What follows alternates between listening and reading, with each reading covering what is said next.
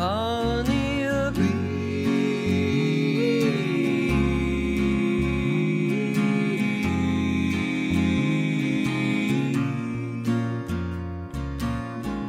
You didn't have to smile at me. Your grin's the sweetest that I've ever seen, but you did. Hello and welcome to What's the Buzz Without a Podcast. This podcast is for beekeepers from Atlantic Canada who want relevant, timely information about beekeeping in their region. We feature beekeepers and experts with specialist insights into our beekeeping and pollination industry. I'm Andrew Byers, your host for this episode, and today we'll be speaking with our guest, Fletcher Colpitts. So Fletcher Colpitts is a beekeeper from New Brunswick, a third-generation beekeeper. His family's been involved in the industry for many, many years. Fletcher is also the chief apiary inspector for the province of New Brunswick and has been involved in the broader industry for, I'm not going to say, Fletcher, how long, but what are we saying, decades now, or just a considerable period of time? Oh, decades is good, yeah. There's a few decades there. Yes. I think this has been a lifelong thing for you, has it not? It has been. I've always been around bees.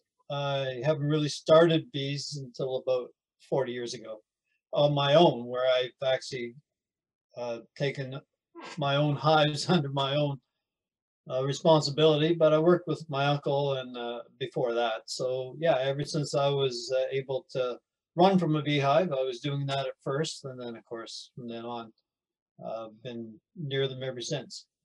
I saw something the other day. It was just a t-shirt for beekeepers and it said on it, "I'm a beekeeper. If you see me running, try and keep up."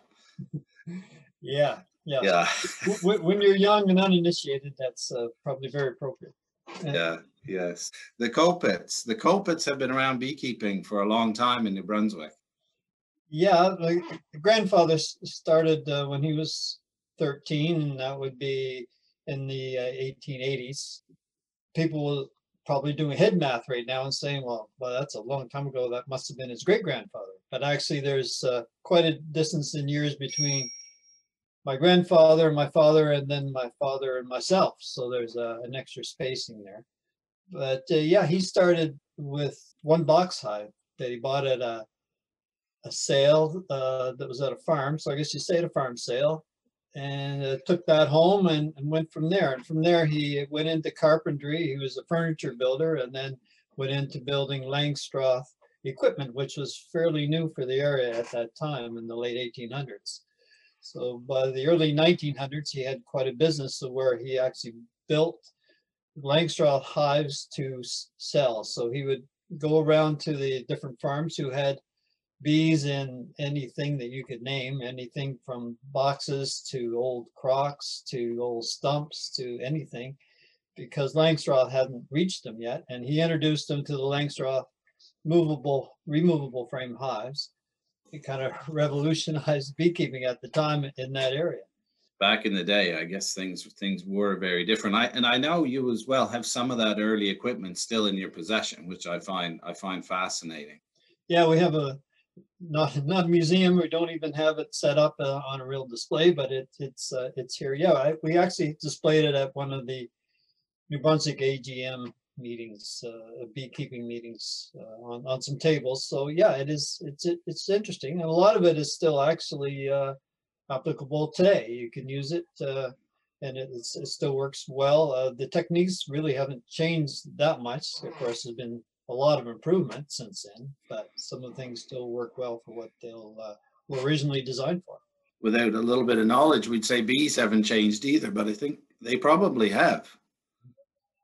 For certain, yeah. My father would kind of muse with me about his father, being my grandfather that started our family in bees, about if he could be here today, with just what the bees are like, not just in temperament, because apparently the bees he started with were the old, what they call the Old English, or the old German black bee, the mellifera is, I guess, is what he had, which is quite different in characteristics from the bees that we have today with the Italian and the Carniolan, where the queen would go out of the hive when you started working on the hive. She would go out the entrance and hide down underneath the landing board and that sort of thing. But just other than that, of course, all the pests and diseases that have come in, and really not that long ago, really since I've started in the last 30 years, last 20 years, it has changed a lot.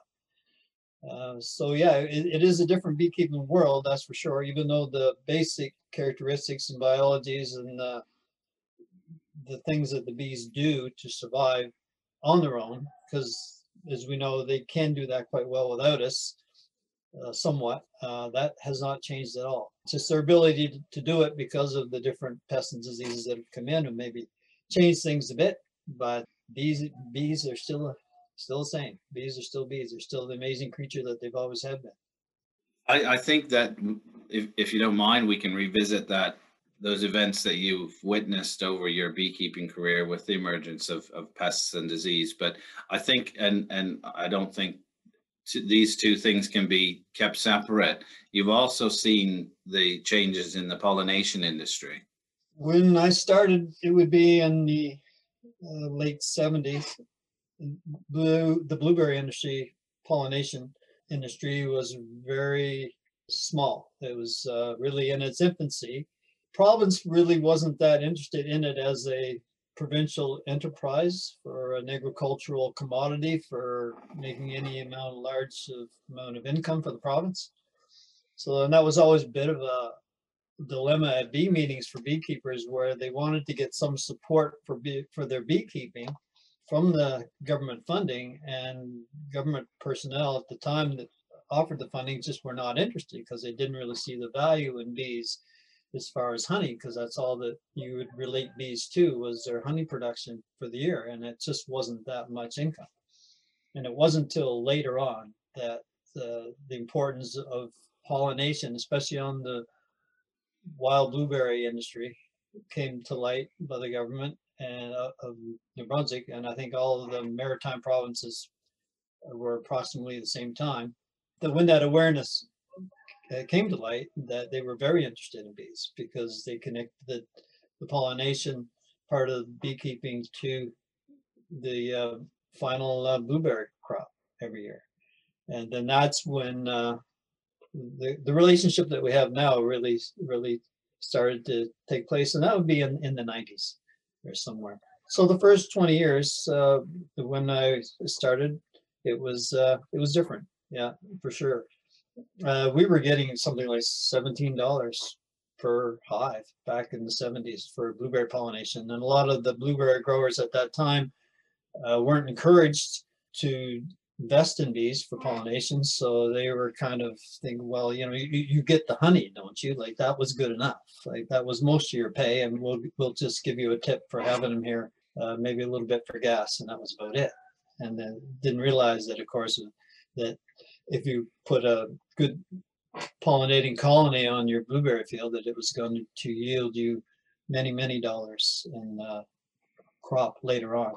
But that came around, and now it is the thing. Pollination is what drives the blueberry or the beekeeping industry. Well, the blueberry industry as well, because if it's not for honey, it's not for the honey, it's for the pollination that's of the bees for the blueberries that keep the blueberry producers in good financial standing, so they're able to stay in business year after year. I don't know what you feel, but those industries now are so interconnected that I'm not sure you can even separate the blueberry industry from the beekeeping industry, and vice versa. It's become the pollination industry, perhaps, would be what we could call it, because they are heavily dependent on each other. That's certainly the case, yeah. To be a commercial beekeeper, as far as I know, all of the beekeepers who call themselves commercial are in the pollination business, because that is your bread and butter, and it's almost as if the honey is sort of the gravy. Now it's honey is more unpredictable depending on what kind of weather you have, what kind of conditions that you receive. throughout the honey producing part of the year that will give you that honey. This year is a drought in a lot of places in the Atlantic region. So a lot of the honey crops are way down to almost non-existent, and other years they're way up. So you never can really depend on honey sales or a honey crop for your income. But the pollination doesn't really fluctuate, or if it does, it's very little. Yes, yeah, and well, we've seen a restoration of the price for blueberries this season, which I'm happy and pleased for our blueberry producers that that's occurred. But now with this little bit of extra cash around in the blueberry industry, do you think that will mean there's going to be an increased demand for hives? Have you seen those trends in the past years for the pollination industry? I think the increase has been there for a while now, even the last year, perhaps the year before. I believe that anybody who wanted to pollinate their or put their bees on blueberry pollination could do so.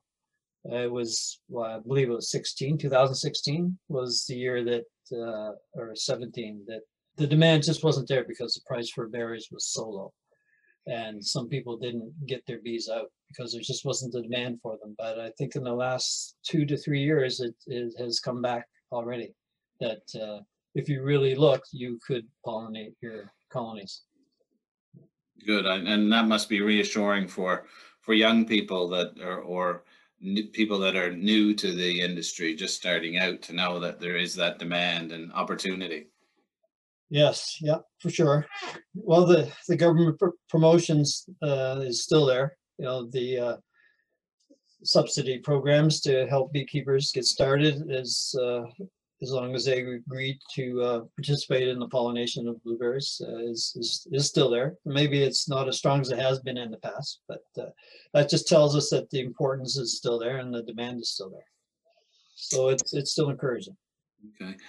Just to go back a little bit, Fletcher, you talked about a period where the beekeeping wasn't almost entirely focused on the management of pests and disease. And for those of us that didn't experience that, it seems almost too good to be true. It's unbelievable that you know, the biggest thing on your mind as a beekeeper was not controlling Varroa or whatever other infectious agent we're having in our hives.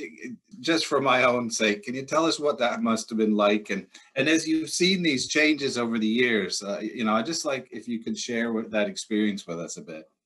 Well, during the 70s, there was a large uptake of beekeepers in the Maritimes as well. Beekeeping is very popular now and is probably maybe more popular every year as time goes by. The new entrances into Nova Scotia, PEI, and New Brunswick every year, you know, as new beekeepers being registered is still increasing. That's the way it was in the 70s as well. It was kind of back to the land movement at that time, and everybody wanted to, or a lot of people wanted to hobby farm and have a hive of 2 bees.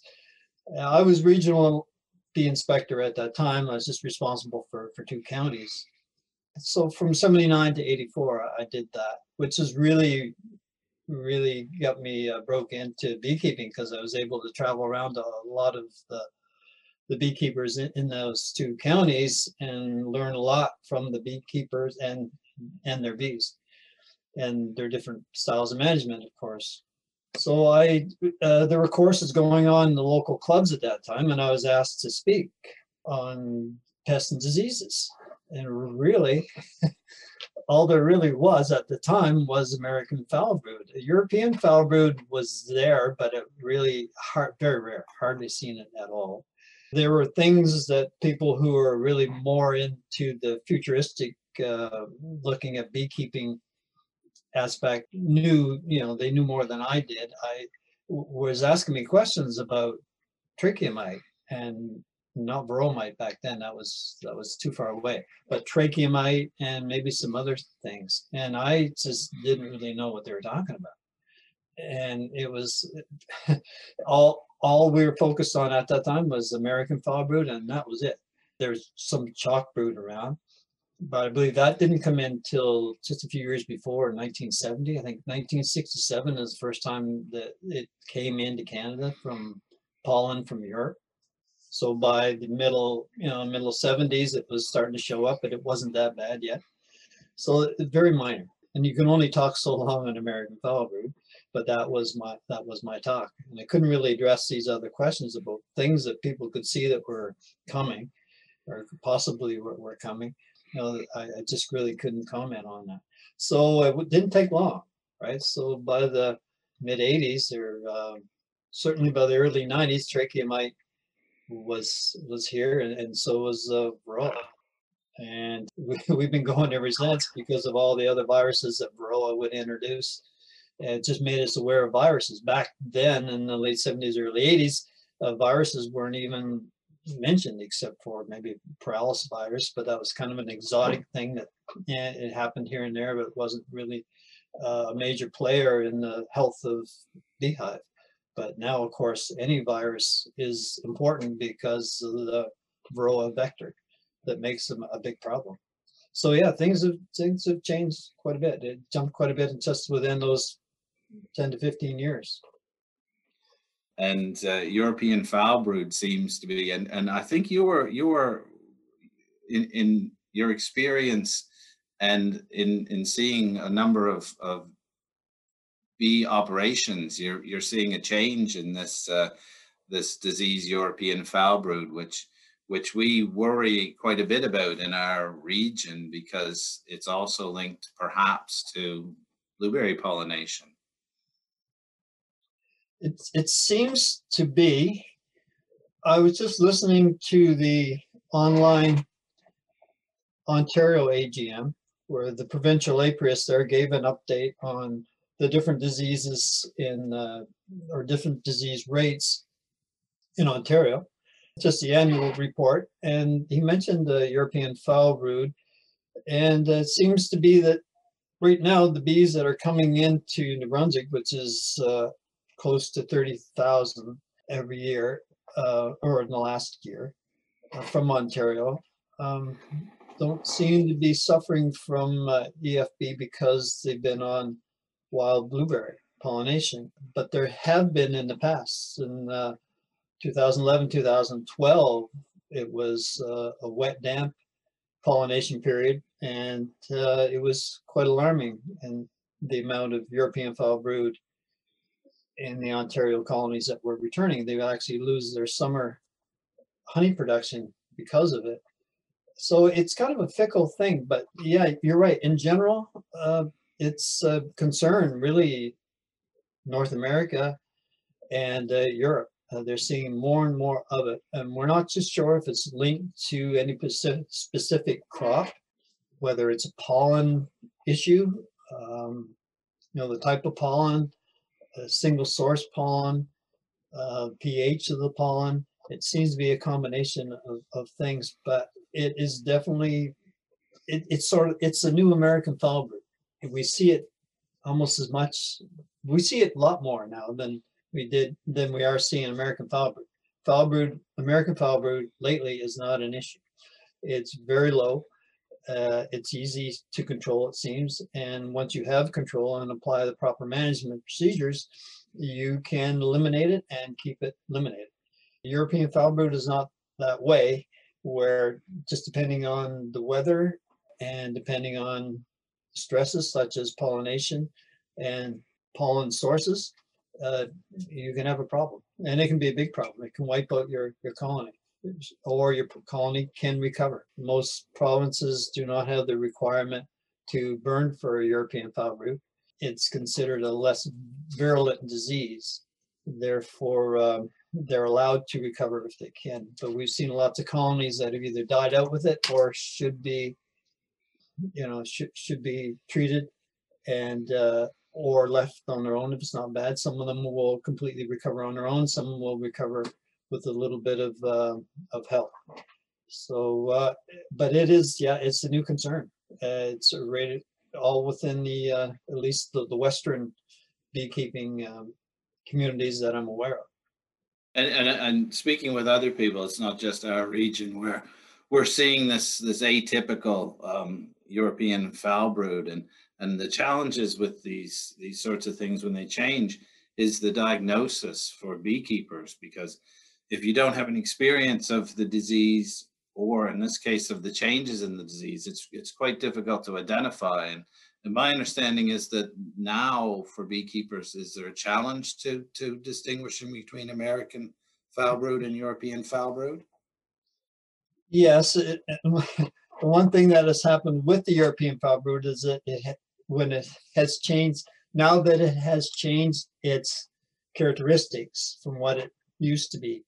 And it used to be quite definitely different than the American foul brood in symptoms and the way it showed up in the brood. But now it kind of mimics American foul brood in some ways, where it dies in later stages, in a later pupa stage, even capped over sometimes. So you've got the perforations and cappies and things like that. I won't go into the details of what it is, but yes, it does cross over into the detection characteristics of American foul brood. And that's where it is, even when Mary and I, of course, we do the inspections together, we have to discuss it sometimes, because it's still that close. We've seen enough of it now, so we can pretty well tell that it is European foul brood. But if you're not initiated to just how close it could be to the American foul brood, it can definitely throw you. Yeah, and that's one of the new things about a European foul brood. And a lot of the journals and a lot of the disease books have not caught up to that yet. They're still showing you pictures of the traditional European foul brood, what it looks like, and what it smells like and all that. And that's not the case anymore. And why that is, we're not sure. That's still being studied as to how it has evolved or mutated or whatever it's done. But it definitely has changed. It always seems like when we have these discussions, we're as beekeepers playing catch up. The disease has managed to just keep one little step ahead of us, and we're chasing them in our treatments.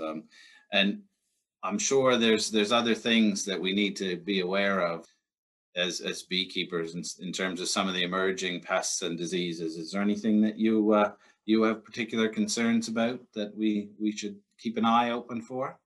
You mean things that aren't here yet?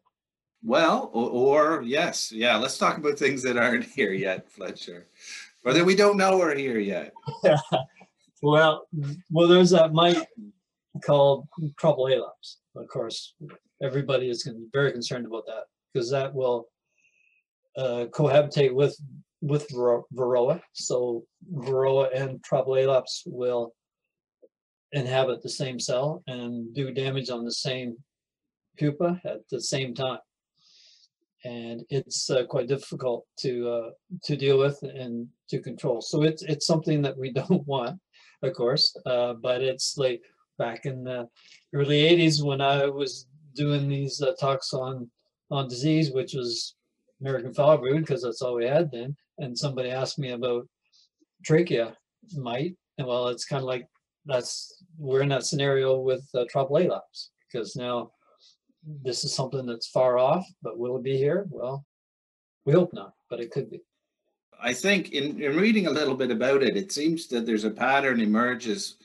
These new pests come along, and because we suffer through our cold New Brunswick winters, we think that these insects and parasites will as well. Did people say that about Varroa back in the day? Did they say, oh, this mite wouldn't survive in New Brunswick or the Atlantic region? Because I know we've said that now they're saying it about the Tropolaelaps. The small hive beetle we're saying that will help us manage the small hive beetle, our severe winters, compared to where the natural environment of these insects and pests. I just wondered, did they say that about the Varroa at the time? I don't recall them saying anything about that. No, but actually the way that it has turned out, it's partially true, because our bees do go into a dormancy stage for so many months during the cold weather period, where there is no brood or very little brood. and therefore the varroa mite does take a natural decline in its population with treatment or without treatment. And so that is a benefit. If I can do a little side information here, Absolutely. As all of us know, Newfoundland currently doesn't have varroa, and they have an excellent varroa action plan, which is designed to keep varroa out if it does make landfall there, that early detected and early eradicated. I know that hasn't worked other places, but because of the way the bees are distributed in Newfoundland, and because of their bee season, as far as starting late and ending early, and other aspects of their industry, it just might work if it ever did get there.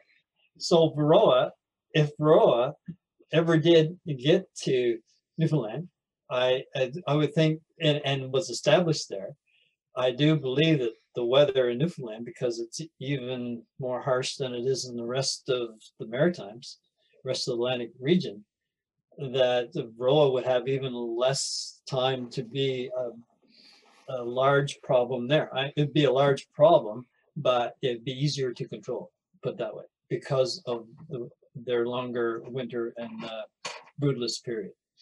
It would still establish, and it would still do damage, and it would still destroy colonies for sure. But the treatments I think that we have here would be just effective or more effective there. So to answer your question, varroa is definitely influenced by the weather, or by a dormancy of brood production. So the further north you go, I know the harder it is to keep bees, the harder it is for the bees, but it should also be harder for their parasites and pests as well. I don't know if we should mention, I think we already did, it's too late, the small hive beetle, because you and I have spent, I don't know how much time, Fletcher, together and separately, chasing small hive beetles in New Brunswick and Ontario. How do you feel that pest is affecting the beekeeping industry in New Brunswick?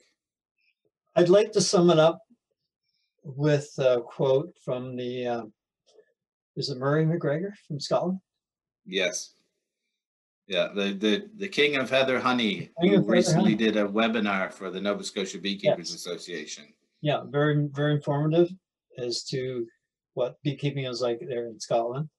And he was asked that question as well, because he gets, they don't have it in Scotland, I don't believe. And he was getting stock from other places in Europe that do or could have beetle.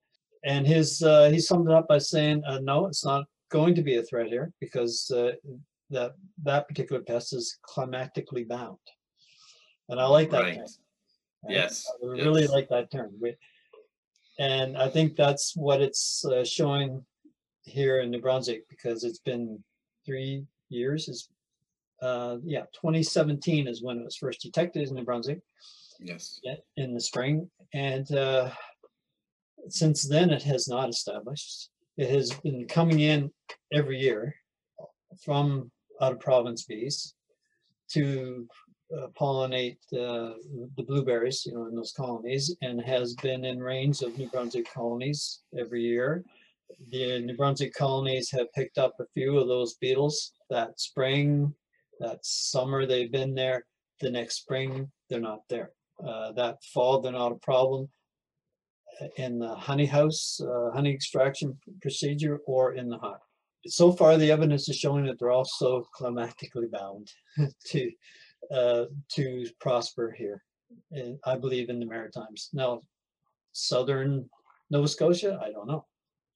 We don't know where that climatic line is, or where they're bound and where they're not bound. We know that in Niagara area in Ontario, they're definitely not bound, because they are doing well, as far as spreading goes. They're continuing to spread east, really northeast, along the 401 in Ontario and elsewhere in Ontario. So they are spreading there, and they are apparently establishing there.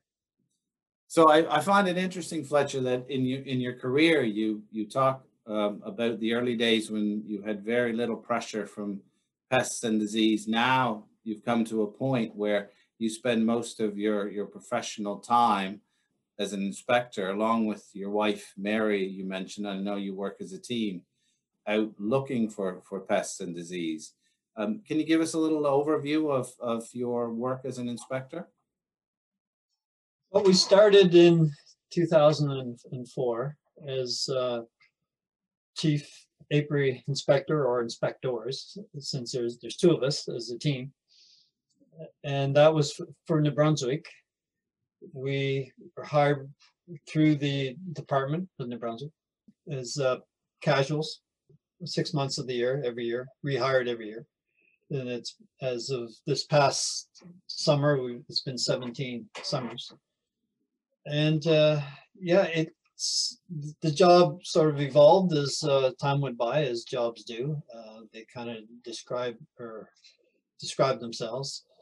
So we weren't really sure what we were to do, other than what my experience was from being a regional inspector in those two counties from 79 to 84. I knew that's what I wanted to do, and that's what I like to do. I just like to look at bees all day. I'd rather be in the bee yard than it would be in the honeyroom. And bees are always interesting and always good to work with, and always sometimes a challenge, which is entertaining to me, which is always fun for me. I like to go into bee yards where people says that they've got nasty, ugly bees.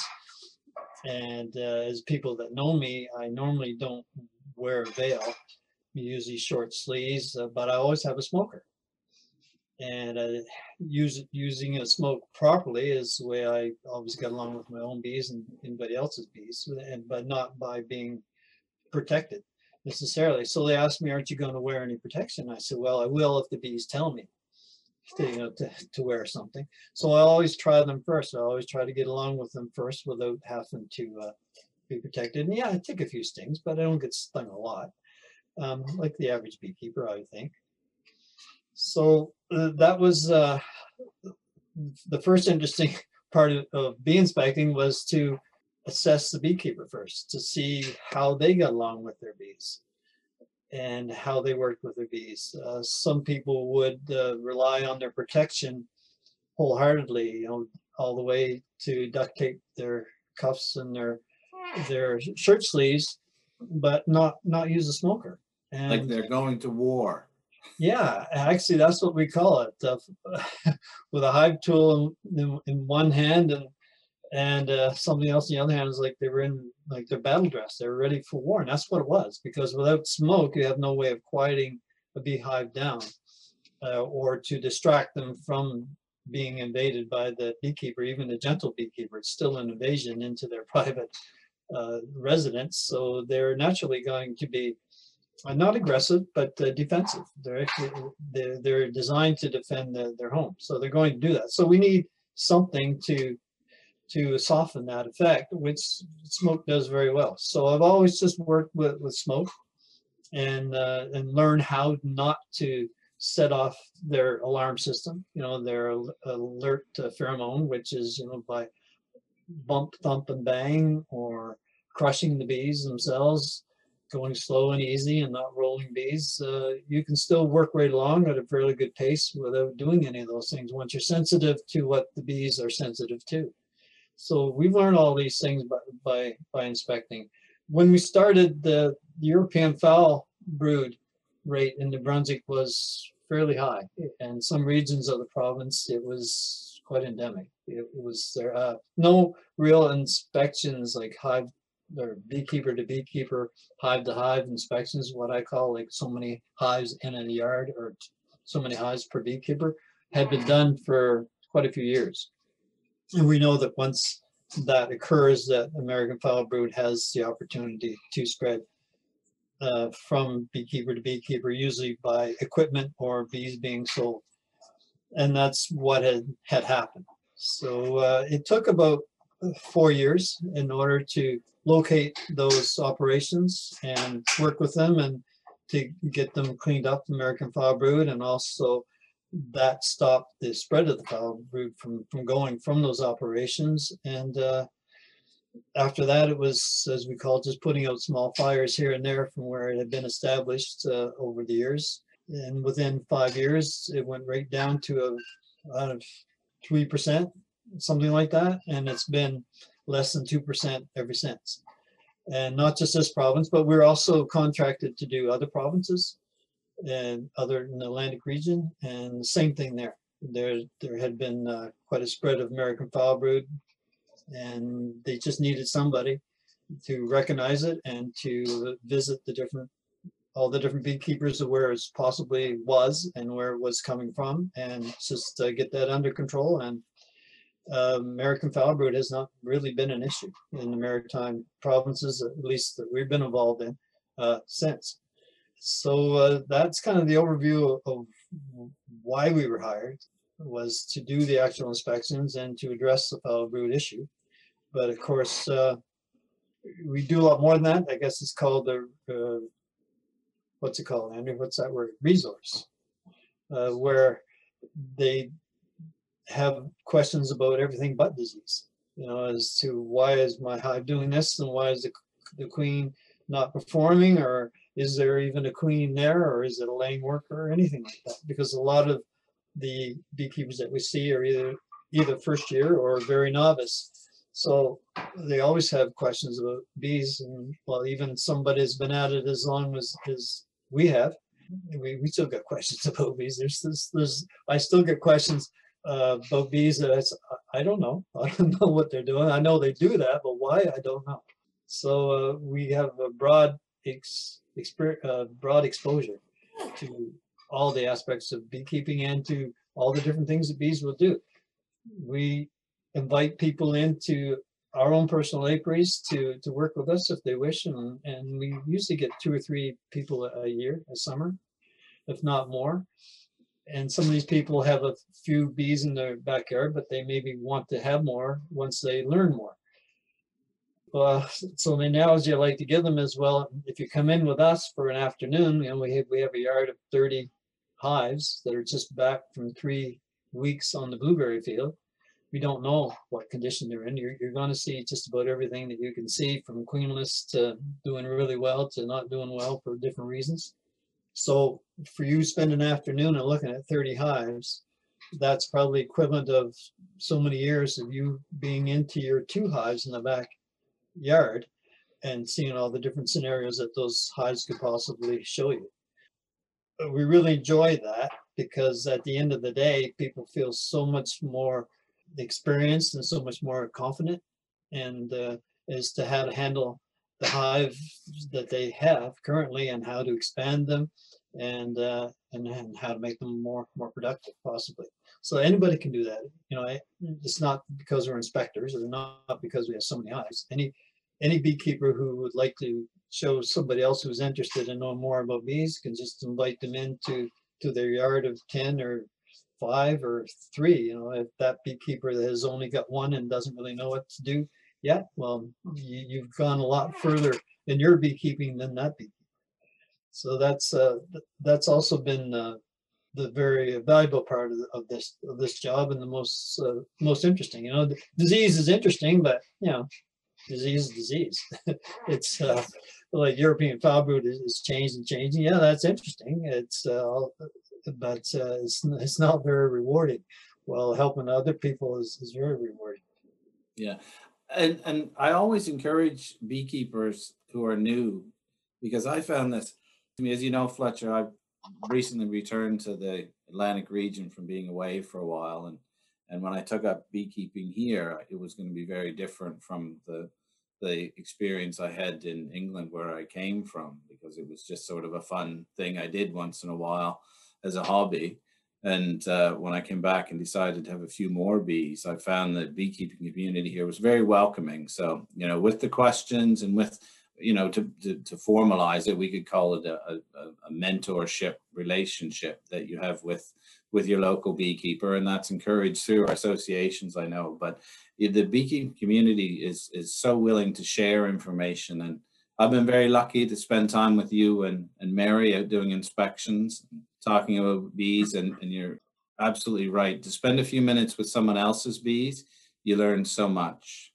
It can be a long process to learn from your 1 or 2 hives, But a day with someone like yourself it's just a master class in beekeeping. So yeah, that's not to have you overwhelmed now with phone calls of people wanting to come spend time, but it is well worthwhile. And I think we're in an interesting period with the resurgence in this, what you've seen in the 70s now happening again with such an interest in beekeeping.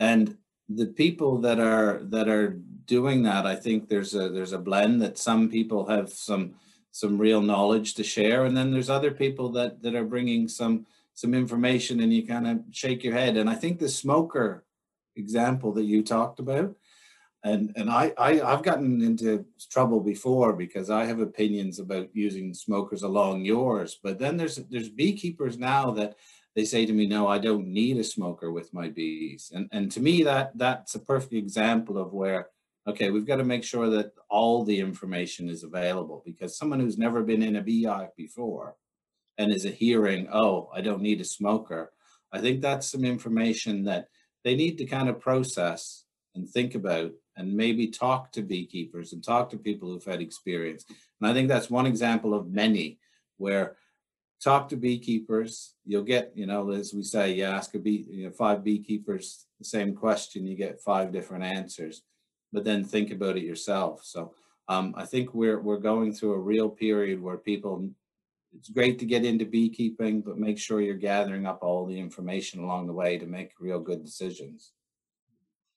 Yes, and it's a lot of technique, like what works best for you, for your personal temperament, your personal speed of acting and reacting to things. Some people are what you call high sped. Some people are low sped. All those things make a big difference when you're working with bees. If you can go low speed and be sensitive to the bees, is, with no protection other than a smoker, it's kind of like a tightrope walker without a net.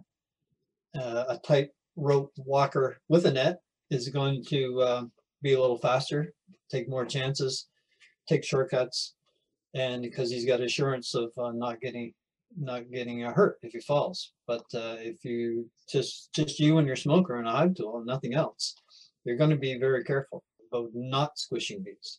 Not going too fast and not bumping and thumping, and that helps the bees too. That helps them relax a bit and while you're there, and everything goes better. There's less stinging, less pain, less attempted to sting through the protection and all the rest of it. So yeah, it's just a matter of knowing the temperament of what you're working with and gauging your own temperament to that. Mm. I think the use of gloves is the other one that I have quite often discussed with new beekeepers, because I think in terms of you learning how to work properly in a hive, if you have great big heavy gloves that will protect you from stings, it might take you a lot longer to learn to be slow and gentle in your hive. Most of the so-called bee gloves that are commercially available aren't really fitted well at all to your hand or to the tip of your fingers to lift frames out of the hive. Sometimes they're too long, or they're too big, they're too bulky, too thick, and you just really can't grip a frame well. You have to kind of use 2 hands and get the frame pried up so you can get a hold of it, and that's usually catty corner in your hive, and that could squish bees. It's not smooth operation by any means. So yeah, I know people that use gloves or need to use gloves because of allergies and things like that. But a much better design glove that's not even a bee glove, like a gardening glove or a riding glove or something like that, that actually lets them grip the frame better. I see those bee gloves, those commercially invented long up to the elbow bee gloves, as something that you would wear at night when you're transporting bees, handling colonies or handling hives by hand, or even if you're doing it mechanized with a forklift or a lift on the truck by the pallet load, you're still going to have bees on the outside of your hives that you're going to have to touch once in a while. Well, at night we know that if you touch a bee is going to crawl up. They don't fly, they crawl and they sting. So that's when I would employ those gloves. So that's what those, to me, that's what those gloves are made for. They're made for the outside of the hive type of work with bees. They're not meant for the inside of the hive. And another thing about them is we see so many of those type of gloves that, they're hard to wash. Don't even know if you can really wash them effectively. I think it would take some work to disinfect them with chlorine, bleach, or something like that. But they are germs, they're a possible vector of disease, put it that way, of bacterial disease. And we've seen crews that were doing assessment tests for certain organizations who were going from beekeeper to beekeeper, taking samples and using these same leather black heavy gloves that are just black from hive use and not, having no good way of disinfecting them, and has caused problems too. So even with the own beekeeper not wanting to possibly spread hive to hive or yard to yard of their own problems, bee gloves, as you can tell, I'm not a fan. No, nor am I. And we're one of the few people that when we go to work, we put on extra clothing in the heat of summer. So I think if people can get used to not wearing gloves, it's a much more pleasant experience. But that, a couple of practical tips for new beekeepers in that discussion of using smokers and gloves. So with these opportunities to grow our industry, what would be something you'd say to somebody who was, they had a few hives and they want to take it that next step to make it more of a commercial business, either as a sideliner or to move on to become a bigger operator in pollination and honey production? Would you have any advice for that individual? Well, you mentioned earlier that the mentorship thing is the best way to go. Find somebody who has success.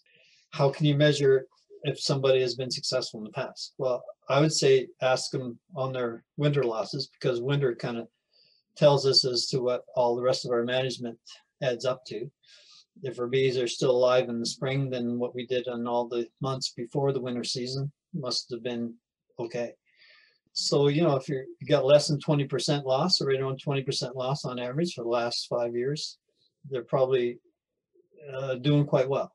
They're what I would call successful.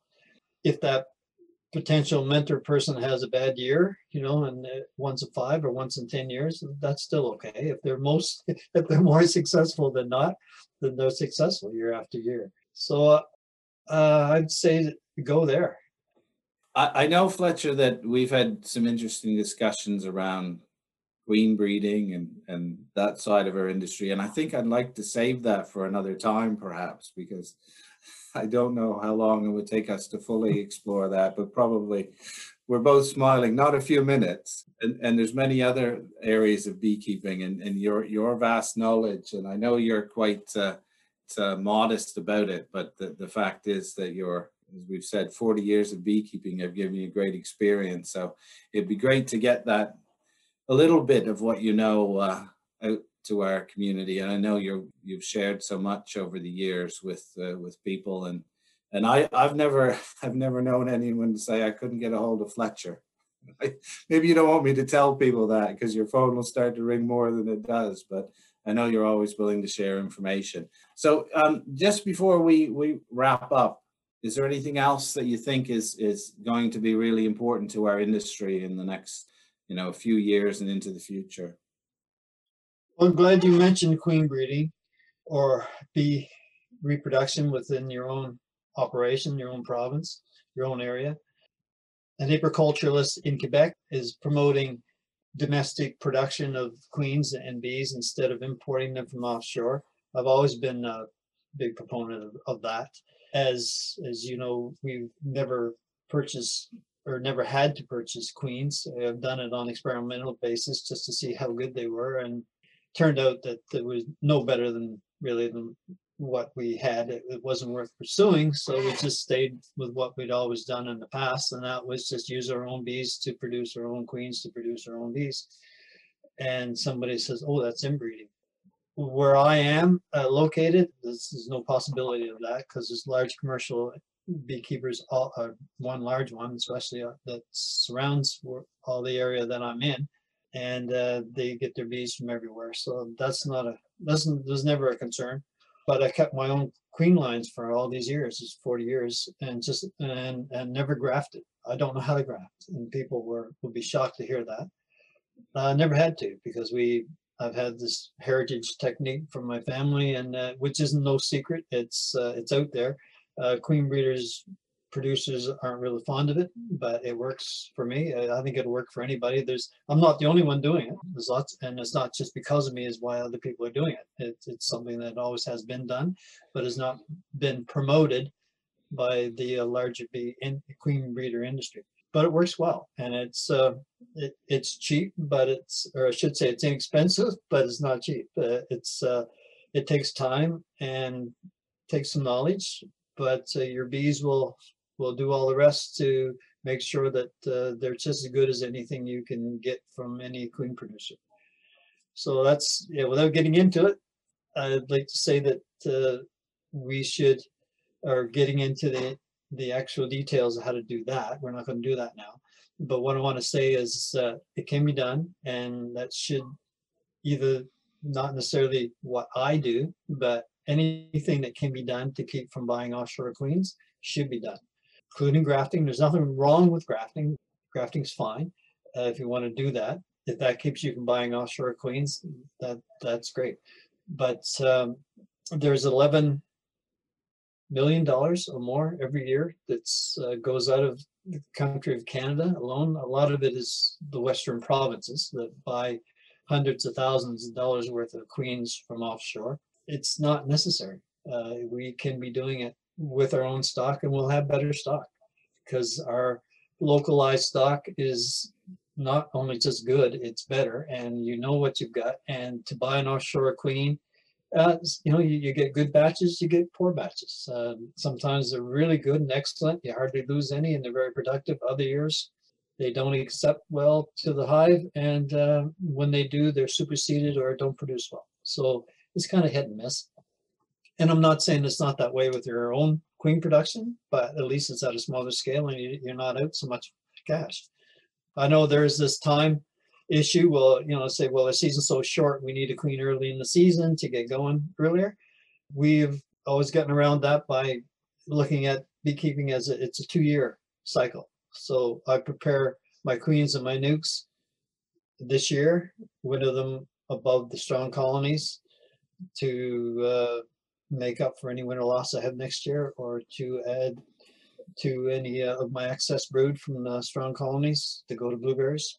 It's done. It's there. So it's just a matter of management, knowing how to do it. But my point is, it can be done. People say, well, we have to get offshore packages of bees and queens, or we just can't say business. I don't see it that way. I don't think it's possible. We did this on almost a 600 hive scale. It's just two and a half people did it all this way on our own.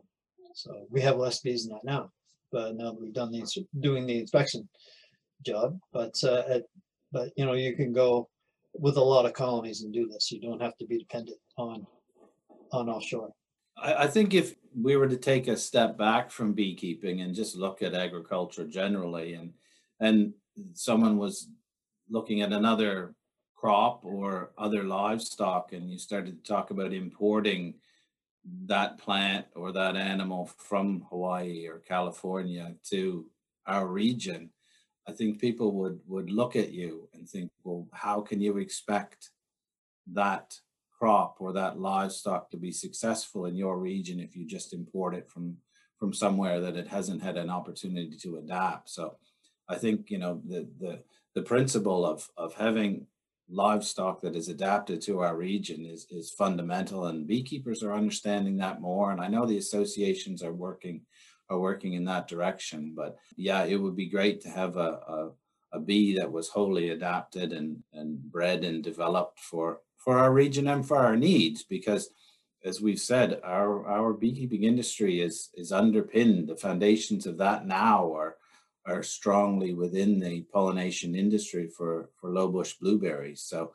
the way we want our bees to perform is going to be different, because we need that early spring buildup to get ready for pollination, and then subsequent splitting and honey crops. So it may be such a fundamental difference between our expectation of our bees in our areas and other places that, yeah, that's another reason to look at stock that's suited not only to our climate and our region, but to our purposes. So I'm reassured that there is a movement, and as we know, change is slow, isn't it?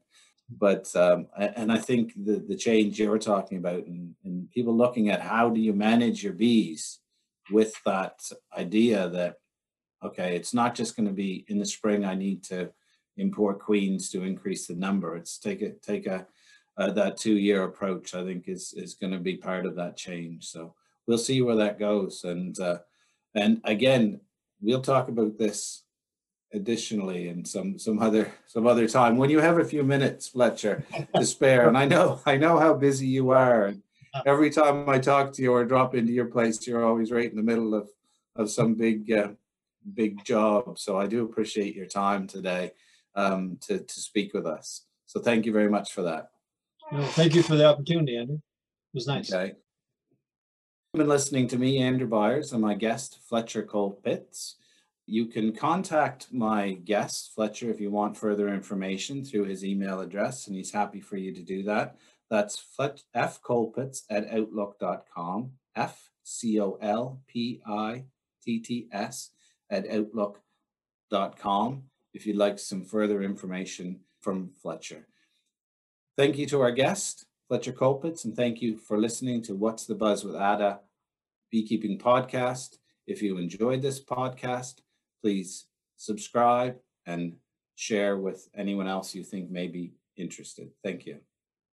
Your What's the Buzz with Ada Beekeeping Podcast is brought to you by your Atlantic Tech Transfer Team for Apiculture and Perennia Food and Agriculture. We would like to thank Rachel Oxner and Patty Ryan for production and editing, and we would like to thank you, our listeners. For more information on beekeeping in our region, visit our blog, www.atabuzz.com, and find us on Twitter, @AtlanticBee. Honey,